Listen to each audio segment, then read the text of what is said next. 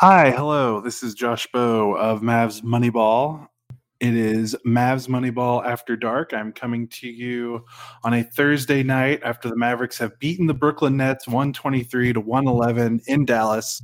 It snaps the Mavericks' two-game losing streak. They pick up their 22nd win on the year. They're 22-12. A very interesting game I'm hosting tonight to kind of switch spots with Kirk Henderson, who's with me. Kirk, how are you doing?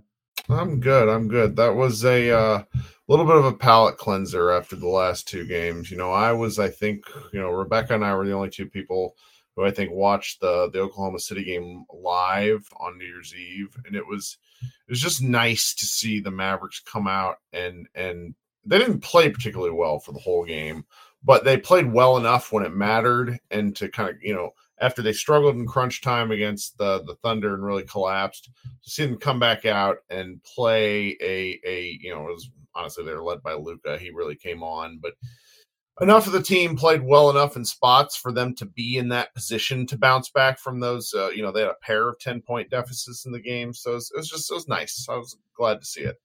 Yeah, I thought it was kind of funny how they kind of avoided us having to talk about clutch time offense because clutch time didn't technically exist in this game. I think it was when it was 5 minutes left in the fourth quarter, the Mavs had like a 7-point lead and it never got closer. So that's one way to handle that, is to just kind of blow teams away before you get to that time. So it was just good to see, like you said, enough guys kind of chipped in.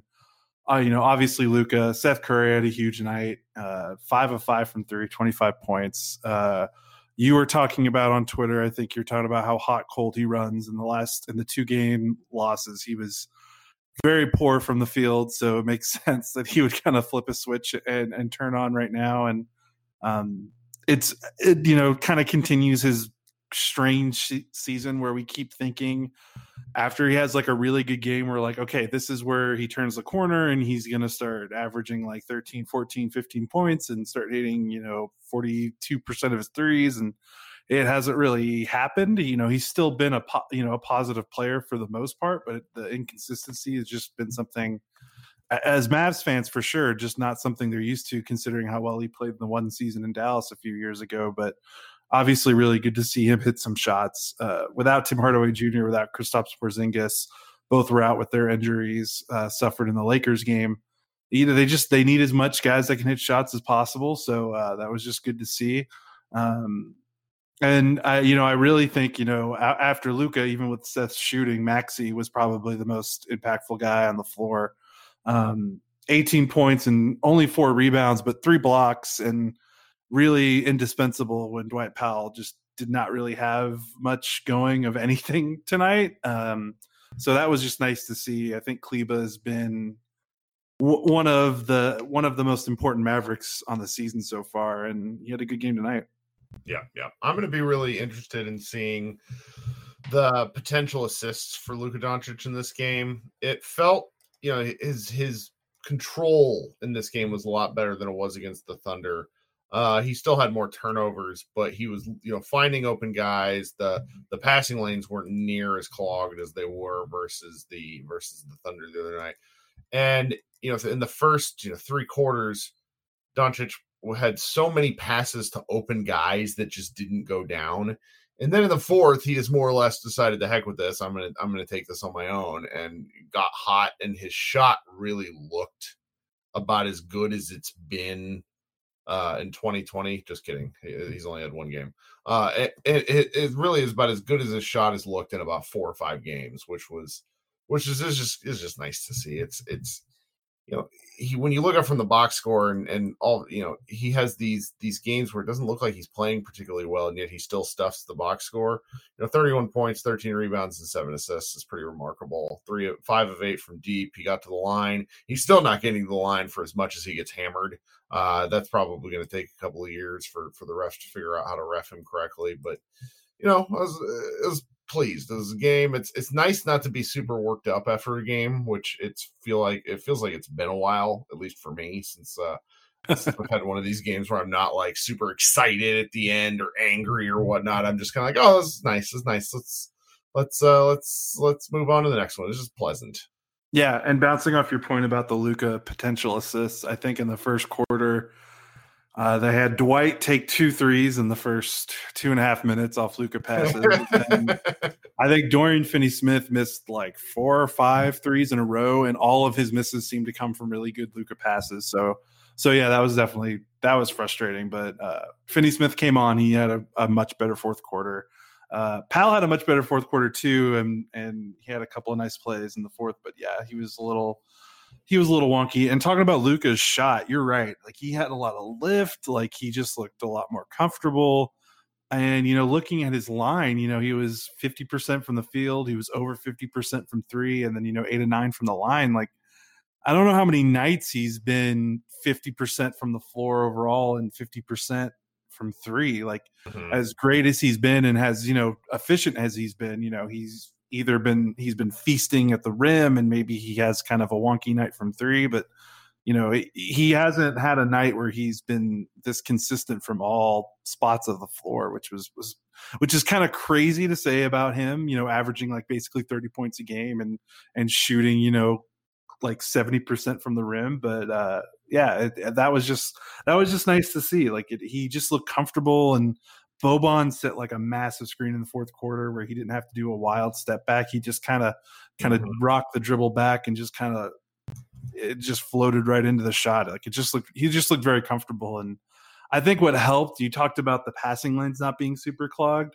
They did do, basically one big starting with Justin Jackson and Finney-Smith starting at the forwards, and say what you will about Justin Jackson and how poor he's played over the last two or so weeks, or a lot of December. Months.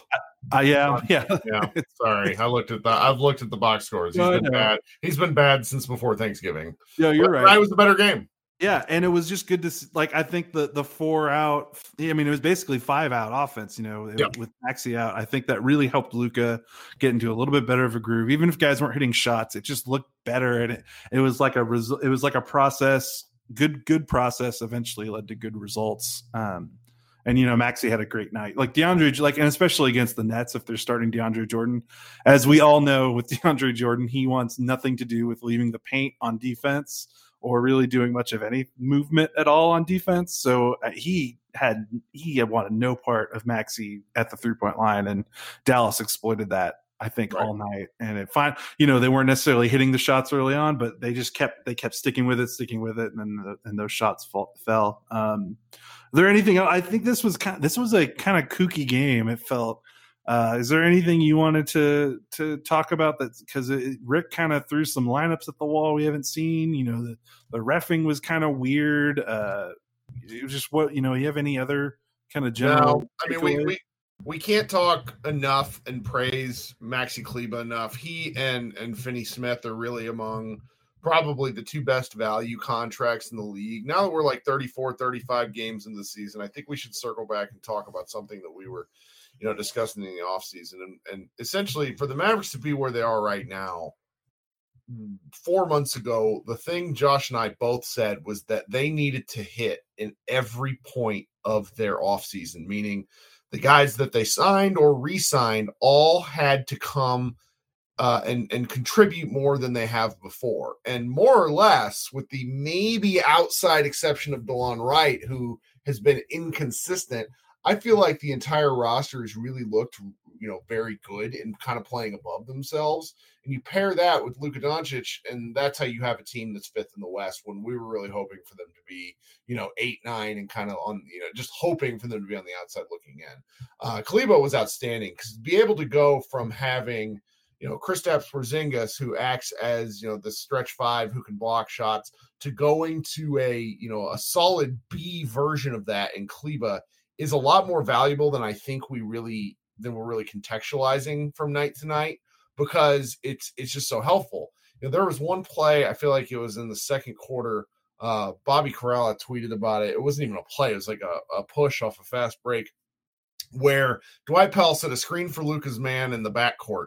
And so Luka pushed just enough. And Maxey ended up being the trail guy. So Luka got all the way down to kind of like the right short corner and just flipped the pass over his head to Kleber, who was just wide open at the top of the key for three.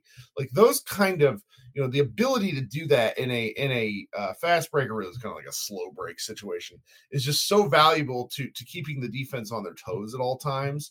And I know, we're going to probably talk about defense more at some point in the season. Like the Mavericks they held the Nets to 18 points in the fourth quarter. I have no idea how. I don't really think they did anything particularly special. But the reason I bring that up is the offense is so potent that the defense just has to be passable most games. And that was essentially what happened for the Mavericks tonight, is they played just well enough defensively for a significance, for just long enough in the fourth quarter to where, they got ahead. And that was how they came away with such a large 12-point victory in this game. Is pretty surprising considering how close the game was. So I just kind of wanted to highlight those two things. Because I was just thinking about it, we I want these post-game podcasts to be mostly game focused, but we're so far into it now. I just felt like that was worth circling back on at least a little bit. Yeah, definitely, for sure. Those are great points, and especially with Maxey, it was good to see 3 blocks. I think his block numbers have been a little reduced, and that makes sense because he's playing a little bit more of the 4 and not the 5, so he's not necessarily always at the rim as much as he was the previous couple of seasons. And you're absolutely right about the improvement. For me, I know, I think I've tweeted this, but obviously for the Mavs, it wasn't this case because they were committed to him and they gave him a multi-year contract. But for me, this was like a put up or shut up season for Dorian Finney-Smith. I just had to see something. It just needs something in a positive direction and not just we like this guy, even though the team's winning 25 to 34 games, but he does all these things. It's I got to see him do those things on a team that's making some type of trend upward, not necessarily what they're doing now, just something. And right. That's been great. And obviously the Mavs felt differently because, they seemed like they were they've been committed to him, almost from the start once he kind of showed them something in his rookie year. But for me personally, I don't know, I don't matter, but it was just nice to see him make that leap, and Maxey making the leap with his 3-point shooting has been great. And, he's talking about the game, more about the game itself. I thought one of the more interesting things was just how Rick, you could tell when the Mavs lose 2 in a row and they look kind of sloppy. I was kind of thinking in my head, I think I said this in Slack. I was like, they need some sort of spark tonight. And I was mentioning about Josh Reeves getting called up and playing. And I didn't necessarily expect it to be Reeves, but I felt like something was going to change. And sure enough, they go a small lineup to start the game. They start JJ, they start Justin Jackson, they start one big. Courtney Lee came off the bench in the first quarter. Boban played 13 minutes. It was a very, Justin Jackson playing 26 minutes, which is the most he's played in a while. And Barea playing 21 minutes. It was just kind of it was interesting. There were a lot of quirky lineups in the first quarter and first half of the second quarter, and then Rick kind of settled into Maxey and Dwight and Delon Wright, and Finney-Smith and the normal rotation of guys, and Lee only played 3 minutes. But I just thought that was interesting, especially with Jalen Brunson didn't get off the bench, I think, until halfway through the third quarter, which was another interesting thing for me, considering how important I kind of figured he would be to this thing before the season. So do you have any thoughts on the kind of really pleased with Brunson? Brunson has had a couple of not good games, nothing terrible, but just not effective. And for him to play the minutes that he played tonight was really nice. What the Mavericks are going to have to do, tonight was a key example of this, and really over this 6-game homestand, as they work through, and hopefully Porzingis will be back soon. We have no idea. Same with Tim Hardaway Jr. We just don't have any idea. As the Mavericks work through these injury issues, which were bound to happen over an NBA season, they need to find creative ways to get wins. And this is a pretty good start. So that's really home cooking is going to do them some good. They need to establish a little bit of a rhythm at home, because the fact that they still have won more away games than home games is pretty bizarre to me. But that's it's about where we are with it. It's going to be fun to watch these next few games just to see what wrinkles Carlisle comes up with to be able to extract keep teams off kilter to a degree. The rotation and foul trouble kind of played into this for Luka, but he had an odd rotation. Different guys came in at different points. I don't think the Nets didn't really look particularly prepared to play the Mavericks or defend the Mavericks, which I thought was interesting since they had a couple of day break. But that's about all I got. Yeah. Okay. Well, I want to my final thought before we leave is I just thought, as weird as this game was reffed and as much as that kind of bogged down the first half, it was just a really kind of sloppy and chippy game. I thought this was like an interesting game. It's two teams that are desperate for a win. With Brooklyn came into this losing 3 in a row, Dallas losing 2. It's two teams that are missing important pieces. The Nets don't have Kyrie Irving right now. The Mavs don't have Kristaps and Tim Hardaway Jr.